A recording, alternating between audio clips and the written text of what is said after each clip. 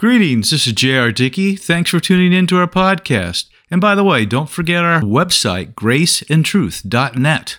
I hope you're having a great day, but if not, hang with me. It's about to get better. Okay, today we're going to start with an admonition from the Apostle Paul. He wrote to Timothy and said, "But evil men and impostors will grow worse and worse, deceiving and being deceived." And so today, yes, we're going to talk about this topic of deception. Okay, let's get started.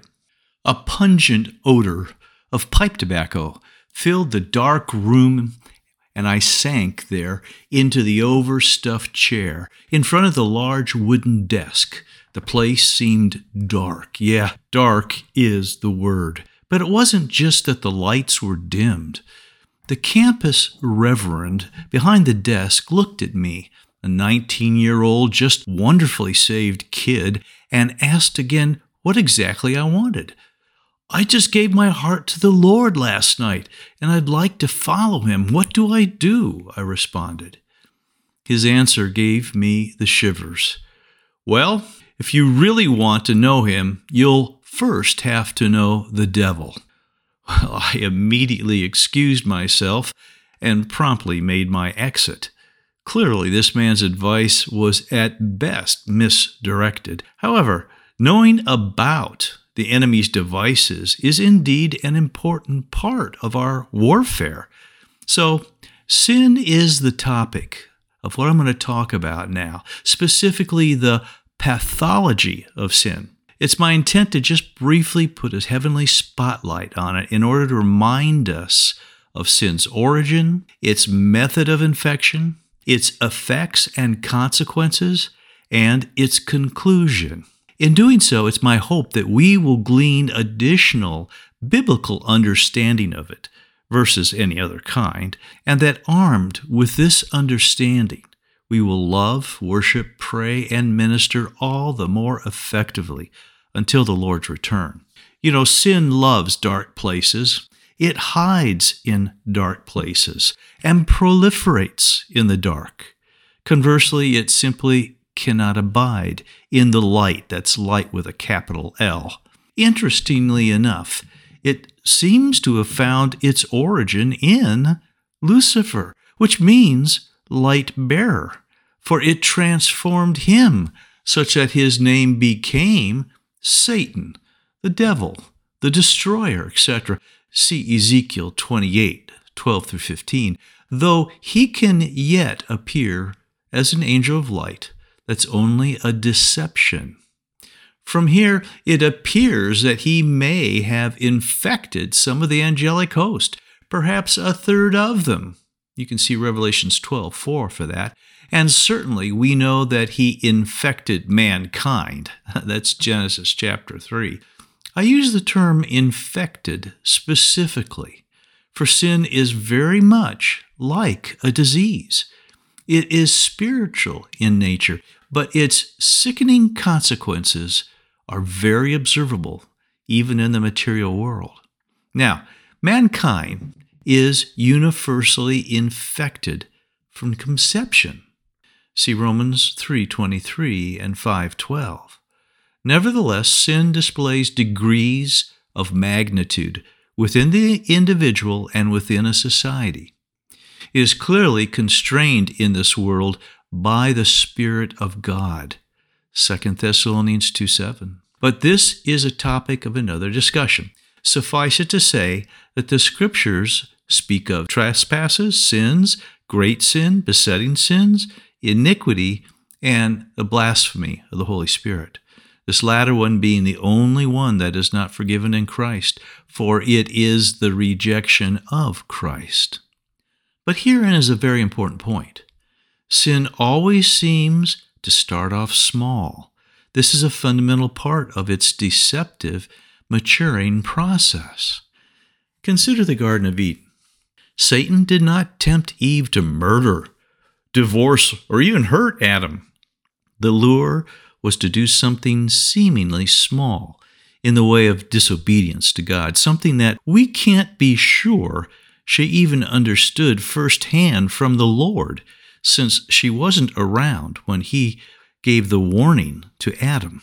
But the bombshell was that what looked like a small deal was actually a multi-megaton warhead, the first weapon of mass destruction. The WMD was to doubt God, to doubt His Word, His motive, His goodness, His love, and thus to believe Satan instead. You see, doubt is not the absence of belief, but rather the believing of something else in its place. Mankind didn't just disobey. He switched masters. And it is still true today. Sin crouches at the doorway of our hearts. See Genesis 4:7. It inhabits our flesh, and in stealth, in deception, it tries to lure us into its deadly jaws. It appeals to three things: the lust of our eyes, the desire of our flesh, or our stinking pride. It is so incredibly effective because as it is destroying, it blinds us to its true nature. You know, Eve did not realize her own deception until after giving the fruit that, quote, was good for food, pleasant to the eyes, and desirable to make one wise, to Adam. I used to tell the youth in our church that sin wants you to see it as an ice cream sundae and to taunt you for your diet. All the while, it is really a steaming, stinking meadow muffin. Now, if it cannot lure us directly into its trap, it is satisfied initially in drawing us to the edge, to the brink of the cliff, so to speak. Insidiously, it knows that as long as we hang out near the tree, near the place of sin, in our minds or otherwise, that we will indeed be swept over the brink by the next wind that blows. Now, pathologically, the effect of sin is basically to harden, to desensitize, and to disintegrate us. The Bible likens sin to two types of word pictures: leprosy and leaven. You see, leprosy is a disease that infects the nervous system and breaks it down. A leper loses feeling in the extremities. Leaven is yeast, a material that basically rots or corrodes its host.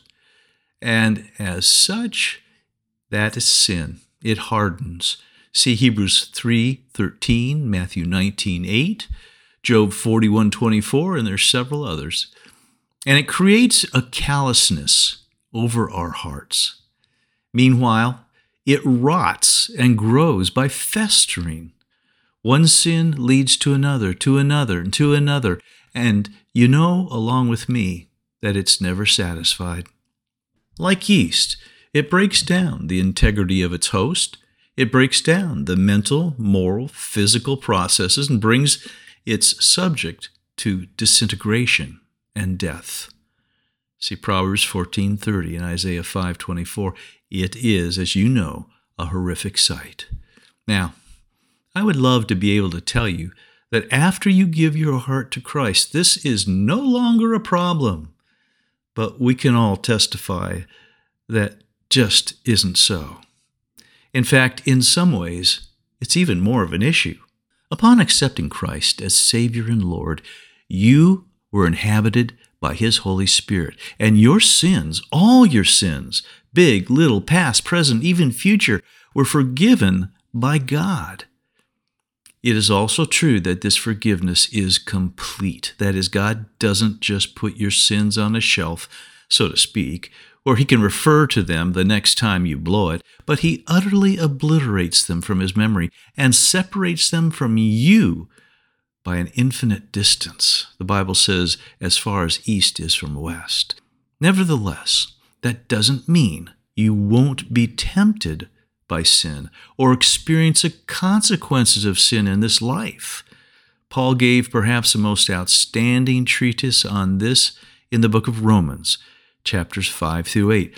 When you're saved, you begin to change, but sin does not. It still wants to destroy you. Fortunately, as a saved person, you have additional help. Although the devil will try to convince you otherwise, you've actually been set free from the domination of sin in your life. When you're born again or anew, you have the ability to choose not to sin. You see, salvation results in the right kind of pro-choice movement, if you would. However, if you still occasionally sin, well, you sin, don't you? Yes, you do. Don't deny it. And what do you do about it? This is where the saved person can even face more travail, for unlike the lost and unrepentant, he or she cares about sin and increasingly recognizes sin for what it is. Paul wrote, "O wretched man that I am, who will deliver me from this body of death?" That's Romans 7:24.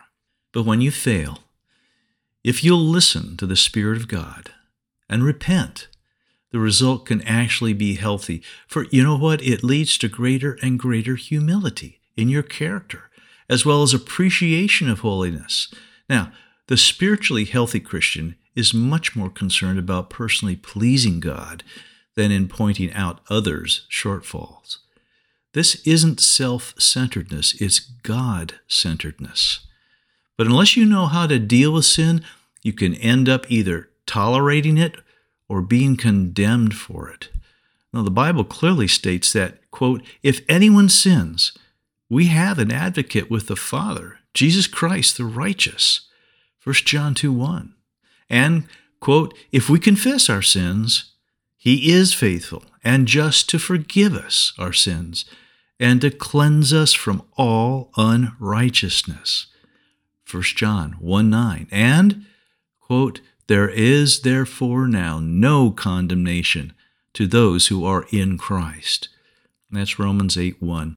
That is, we are to confess, repent, and get moving again in the right direction. We are also to rescue our brothers in humility and love when we observe them having problems, knowing that we are also vulnerable in the flesh. Check out Galatians 6:1 and 2. Toleration of sin happens frequently when we listen to the thought that says, "Oh, it's not that bad," or when we use the wrong measuring stick. That is, we compare ourselves to others. I'm not trying to set any standard for you here, but as an illustration, I have good friends that will watch certain movies they shouldn't because, it's just a little violent, or because they know their pastor saw them. I know sincere Christians who've let sin absolutely ruin their marriage, their ministry, and their memories. Pastors that have deserted their families and ministries. Missionaries that have returned self-righteous or bitter and angry from their mission field. Now the list goes on and on, all because they tolerated sin. God hates sin with a perfect hatred, and we should also. See Psalms 97:10 and Proverbs 8:13. He'll never tolerate it because it's destroying his loved ones, and it cost him the life of his only begotten Son. Now, you may think I'm being simplistic, but I'm passionate about the ignorance of sin. None of us who believe have the luxury, especially in these last days, of time to toy with sin, to ignore it, or to walk under its cloud. And trust me, I say that in the mirror, much more than sharing it here. Certainly none of us will attain to some sinless state in this life, but as we see the day approaching, let's all fight the good fight, day by day, until our dear Lord's return. Sin, never become comfortable with it or condemned by it. Let's always keep the awesomeness of our Heavenly Father and our perfect Savior in mind. For when we see Him, we shall be like Him. Hallelujah.